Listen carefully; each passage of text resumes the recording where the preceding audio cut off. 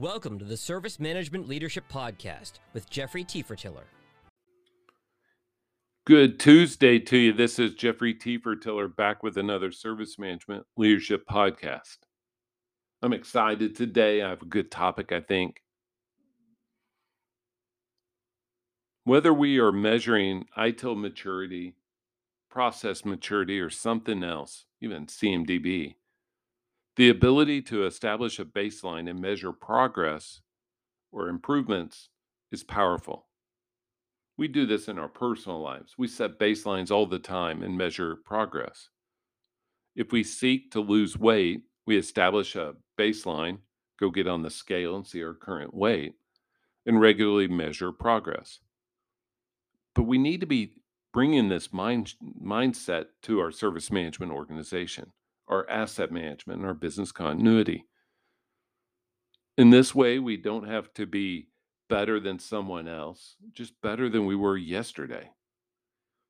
And this is why the iterative improvement thought process offers similar benefits to compound interest. If you think about compound interest, you make a little bit of money every day, and it makes money on what you had yesterday. And so it builds up.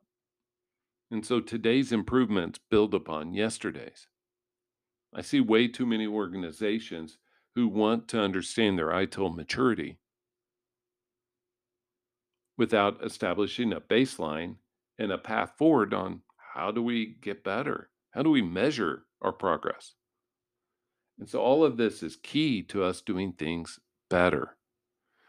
And so when we think of baselines, a lot of times in service management, we think of baselines in the form of CMDB and how do we set a baseline? How do we measure what the new baseline is? Things of that nature. But more generically, our baseline is what helps us understand how we've improved, what wins have we had that we need to make sure that we celebrate.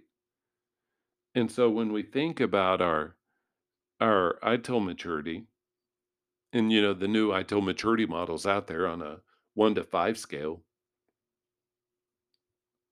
being at a 2 and then be able to move up to a 3 is a big step because it goes from being, hey, we do things in a basic way to now they're well defined and integrated into a system.